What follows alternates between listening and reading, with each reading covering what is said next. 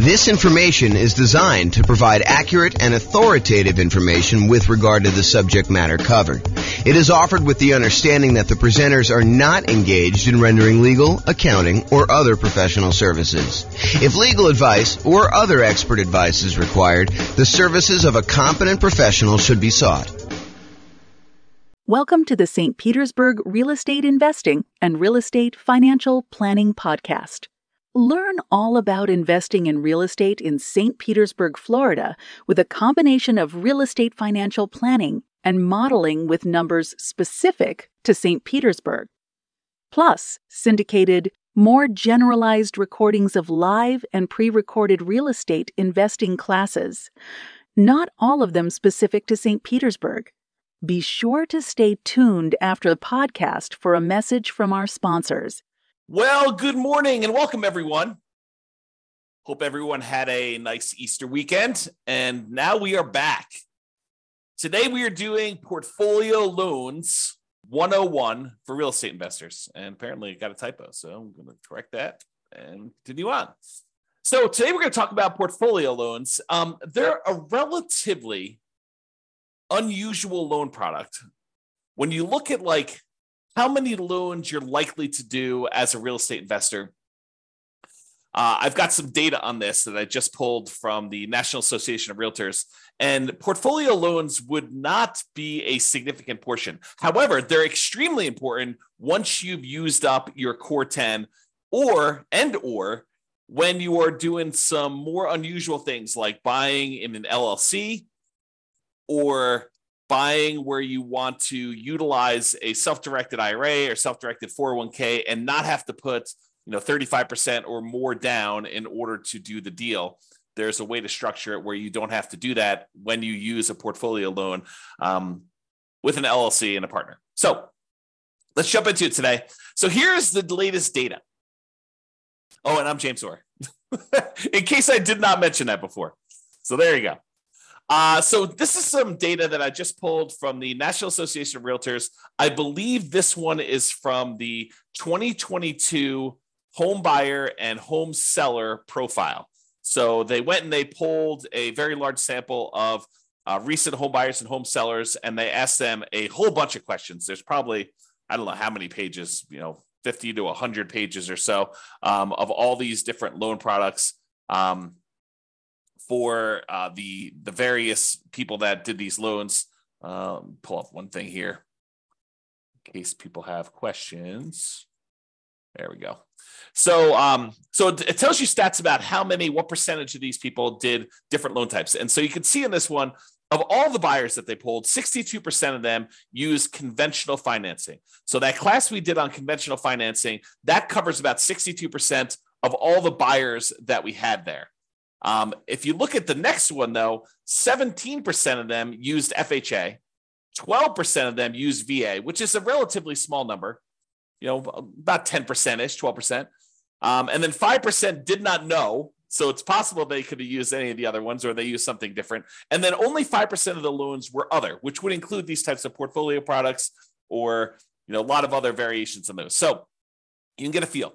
Now, for first-time home buyers, about half of them used conventional, about a quarter of them used FHA, about 10%, a little bit less in this case, used VA, 8% didn't know. First-time home buyers, you would expect them to know a little bit less than all buyers. And then 9% of them used something other than that, which, again, we still don't know what that means. And then repeat buyers, 67% used conventional, 14% used FHA. So a lot fewer people used FHA on their second loan. And 13% used VA. And still 4% did not know, and 3% used dollars. So you can kind of get a feel for what the popular loan programs are in that particular case.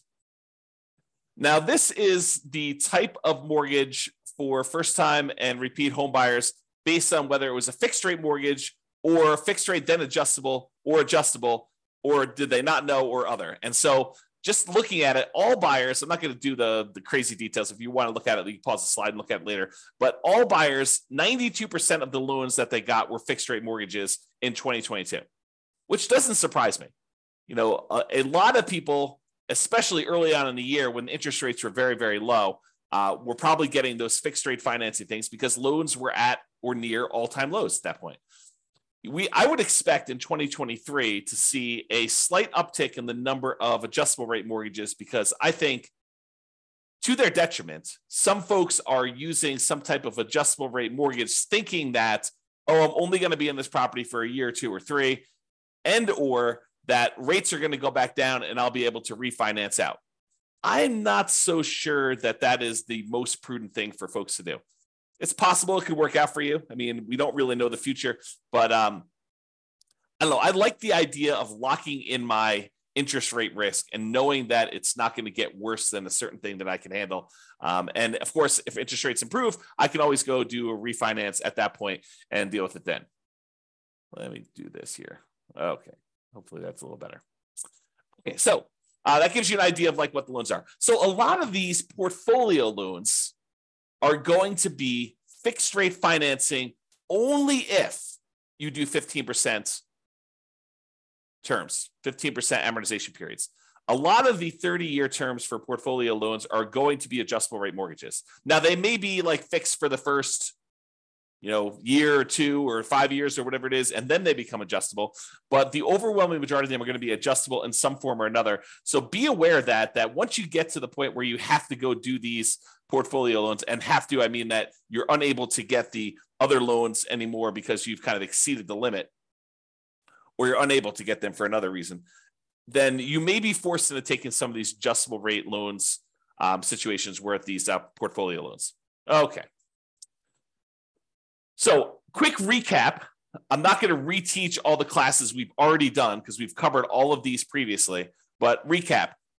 Other financing options besides these portfolio loans that we will typically use before we get to the portfolio loan option, although some of them not so much that we would use beforehand, but some of them we definitely do. So the entire creative financing family, the owner financing, wrap financing, loan assumption, the whole rent-to-own, lease option, lease purchase family, the whole agreement for deed, bond for deed, contract for deed, installment land contract family, and then buying properties subject to the existing financing. That whole group is what we consider creative financing, and we've covered those previously. I'm not going to cover them again. We could usually do low down payment options a lot of times with those, and in some cases, we may be able to structure nothing down loan options there. For private money, we are going to grandma, someone that we already know who is not in the business of making loans, and we're asking them to loan us money in order to buy real estate. We can negotiate low or nothing down options there. It's usually based on some type of relationship or trust with that person, and a little bit of negotiating probably. The quality of the deal probably does help in those cases in order to get the private money. Then there's the whole hard money family, which is usually someone who is in the business of making loans against real estate. You're very likely to be able to negotiate some type of low down payment. In some cases, probably even nothing down if the deal is good enough. And it's usually based on the quality of the deal. And sometimes a little bit of negotiation there. For the hard money loans, they are generally commercial loans only. They are not usually loans to do owner occupants with. So you'll be limited in what you could do there. There may also be some local banks that offer lower nothing down loan programs, which are different than what we've already covered. So you can go check out those as well. And then typically the kind of group that we focus on for house hackers or nomads, again, house hackers are people that move into a property and they're renting out another part of the property. Either they're buying a single family home and getting roommates, or they're buying a duplex, triplex, or fourplex, and they're renting out, one of the other units or all of the other units so that they can live in one and have the other ones there. So that's what house hackers are.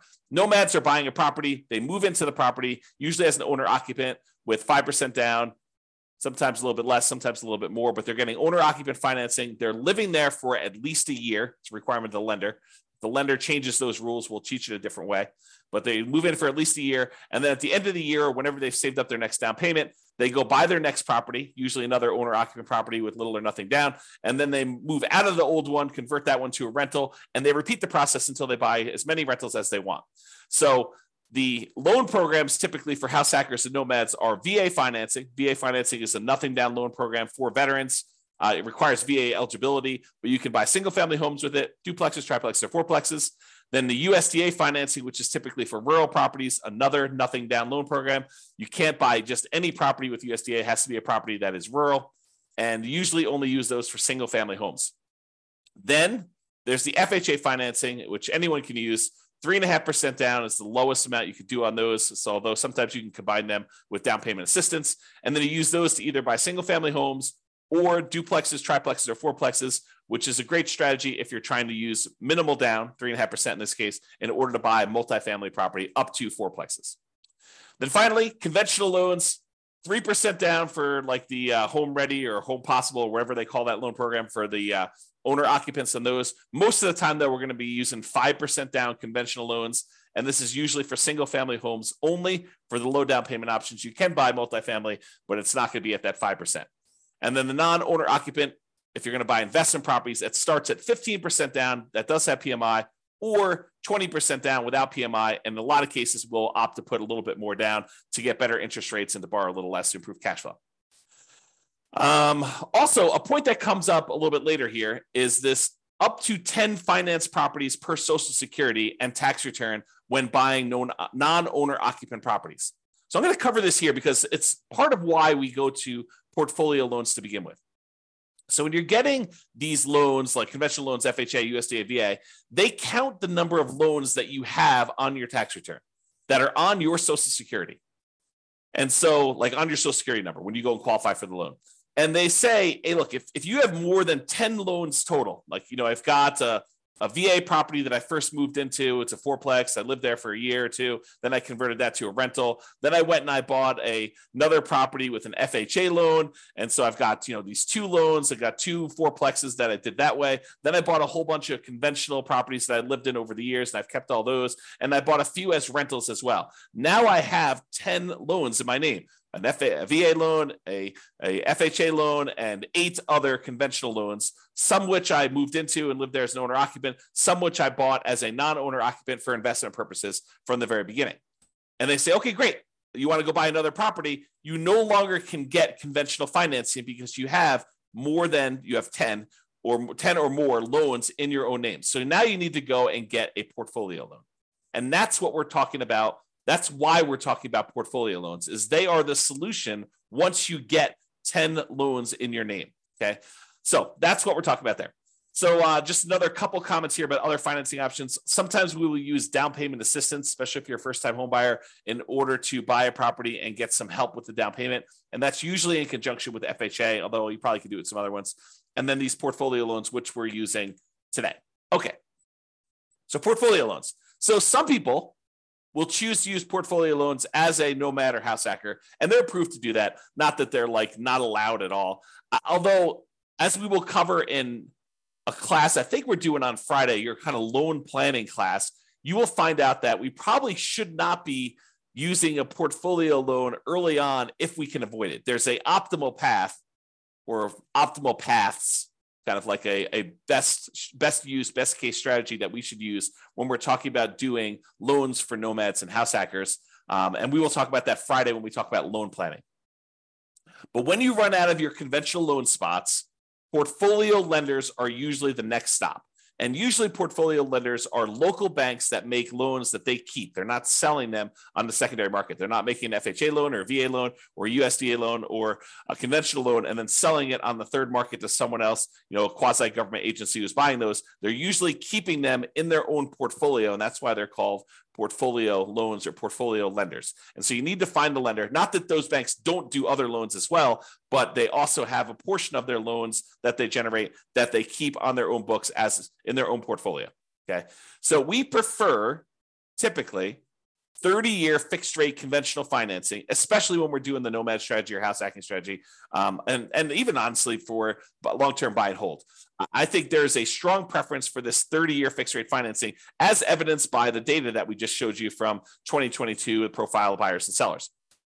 However, once you get to this point where you run out of conventional loan spots, you've got 10 or more loans on your Social Security number, then we go to these portfolio lenders. And a lot of these are typically like a 3-year fixed rate financing, then it adjusts every year, which we call a 3-year ARM, or a 5-year fixed period, and then it becomes an adjustable rate mortgage after that, for the next 25 years, or a 7-year ARM where it's fixed for 7 years, and then after that, it adjusts every year or 6 months or whatever the terms are for your particular loan, where it becomes adjustable. And a lot of these loans, they are 30-year amortizations which means that they're scheduled to last for 30 years and that the loan will be paid off after 30 years. But they are adjustable rate mortgages, meaning that the interest rate on them is adjust with whatever the prevailing interest rate at the time is. So if interest rates go up, your payment could go up, which could get very ugly.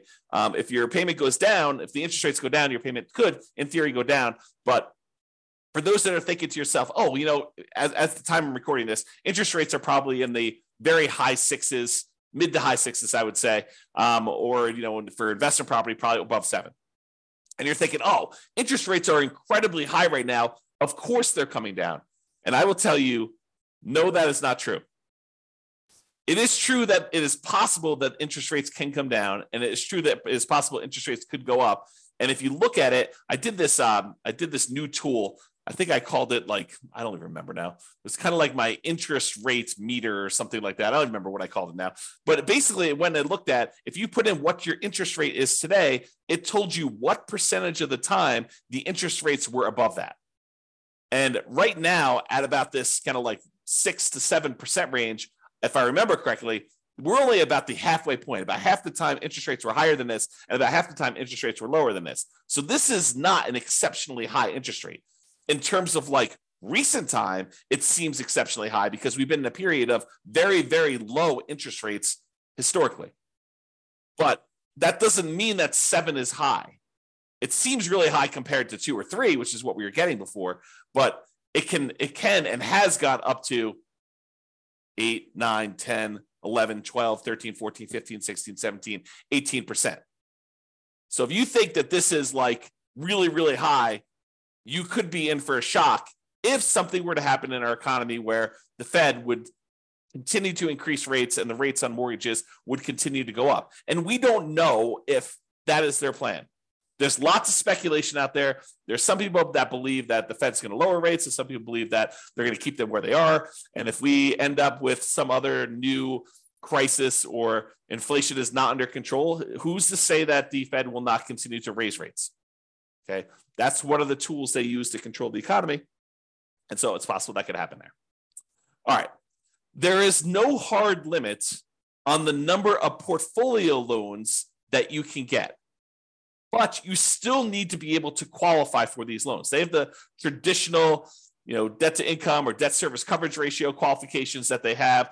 They want to see how your overall portfolio looks. A lot of times their underwriting is heavily dependent on your debt service coverage ratio, although every lender is a little bit different, but I've seen that to be the case for most of the time. They can have very fast underwriting. Sometimes you can get approval in less than 24 hours. I will tell you, the more complex your situation is, which tends to be what's going on once you get to the point with portfolio lenders, is you tend to have a relatively complicated situation because otherwise you, in most cases, would go and get conventional 30-year fixed rate financing. So a lot of times when you get to the point where you're using portfolio loans, you have a very complicated situation. But the more complicated it is, typically the longer it will take to get qualified. That's just been my experience through my clients. Bigger purchases tend to go to a loan committee where they have different people look over the loan and approve them. It's not just the lender themselves, the mortgage originator. And the relationship with the bank does matter, especially how much you have on deposit. That can be a factor in whether or not you qualify. So realize you want to have relationships with the banks that you're going to be doing portfolio loans with, especially if you plan on doing more than one. The more you do, the more important I think that relationship with the bank is going to be in your ability to get loans there. Now, I had one more thing before we end this, and that is there is a significant advantage to being able to use a portfolio lender in order to do self-directed retirement accounts when you're buying rental properties. So traditionally, if you want to go use your self-directed retirement account in order to buy rental properties, the banks, the lenders are going to want you to not use conventional financing, not use FHA, not use VA, not use, I think I covered conventional, USDA, VA, FHA. So they're not going to want you to use those. They're going to want you to use some type of portfolio loan. And if you go to the lender and you tell them, hey, look, I've got this self-directed IRA, a self-directed 401k that's got a bunch of money in it. I want to be able to get a loan with my self-directed 401k or IRA and be able to buy this rental property. They will tell you that it probably needs to be a non-recourse loan because they can't go after the IRA or the 401k in order to be made whole. So they will tell you, in order to make these loans, we will need to have a very large down payment. In most cases, they're going to take 35% down. And I will tell you, sometimes if the cash flow isn't good enough, 35% is the starting point, and they will tell you after they see your deal that it's actually, we would need you to put 42% down in order to get your DSCR where you need to be for doing this particular property. So 35% is sort of like the bottom threshold, and typically it is more than that.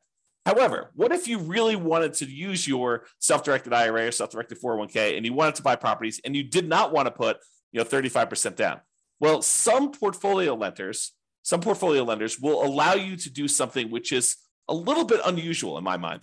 So they will allow you to go in, and if you have a partner who is coming in and getting the loan, and you as the self-directed IRA or self-directed 401k are really just a limited liability partner in the LLC, providing the down payment in order to do the deal, then they will allow you to do that deal with 20% down. So if you had an LLC that you formed with someone else, not yourself, but with someone else, that you went in and you wanted to go buy a rental property, if your self-directed IRA or self-directed LLC, self-directed IRA, self-directed 401k rather, came in and was a limited liability partner in an LLC that was providing the money in order to do the deal, you were basically funding the LLC. The LLC could go and get a 20% down investment property loan on the property that you're buying. Okay, so that is sort of like an interesting little twist that some portfolio lenders may offer you if you decide to go that route. So just kind of heads up, that is a way to kind of not have to do 35%. Now you got to go bring in a partner, which the partner may or may not be taking more of the deal such that it is not worth doing, or maybe they're doing the deal and it's actually great. They're the ones that are co-signing for the loan or something like that, and so they're there. Okay, so to finish up, in conclusion, investors often look to optimize their conventional financing loan spots before proceeding to these portfolio loans. Portfolio loans tend to be variable rate financing, and so we tend to try to fill our loan spots with VA or FHA or USDA or conventional loan spots first with 30-year fixed rate financing in most cases. And then once we get those filled up, we move on to these portfolio loans, which tend to be, I would say, kind of like second tier, second quality loans, in that they are typically not fixed rate financing. I don't know if I mentioned this, but there is an exception. A lot of portfolio lenders will allow you to do a 15-year fixed rate loan if you want to. So the 30-year ones are sort of variable, whether they're 3-year fixed and then variable for 27, or 5-year fixed and variable for 25, or 7-year fixed and variable for 23. Some of them will do a 15-year fixed period on those, but usually the cash flow on the 15-year amortization period makes it such that it's probably not worth pursuing those. Although I could see some situations where that is a useful tool, but most of the time we're not. So what tends to happen is the portfolio loans tend to be the next stop after you do the conventional loan spots that are filled. And then there may be other reasons like partnerships where you're buying an LLC where portfolio loans make a lot of sense before loan spots are filled. So for example, if you're going and you're buying with, you and 2 other partners, or you and another partner, and, one of you guys is actually getting the loan and signing as the kind of the loan partner on that, and you're providing just the down payment, and buying in an LLC in that format with a portfolio loan can make a lot of sense. Although there's still going to be some type of variable loan unless you do a 15-year loan on that. All right. So that's all I got on the portfolio loans. Awesome, everybody. Well, hope you have a great day. Thank you so much. We will talk to you for the next class. Bye-bye for now. With home prices up, mortgage interest rates up, and rents up, but not quite enough to counteract the higher prices and interest rates, cash flow on rental properties in St. Petersburg is harder than ever. Book a call with the Real Estate Financial Planner to apply our proprietary 88 strategies to improve cash flow on your rentals. See the show notes for a link to schedule your call and improve your cash flow today. If you're a real estate agent, lender, or professional in St. Petersburg that wants to help our real estate investor listeners, consider reaching out to learn about collaboration opportunities with this podcast. We'd love to add more value to our listeners by having you assist our investors buy, sell, and finance their real estate investments. See the show notes to schedule a call to discuss collaboration opportunities.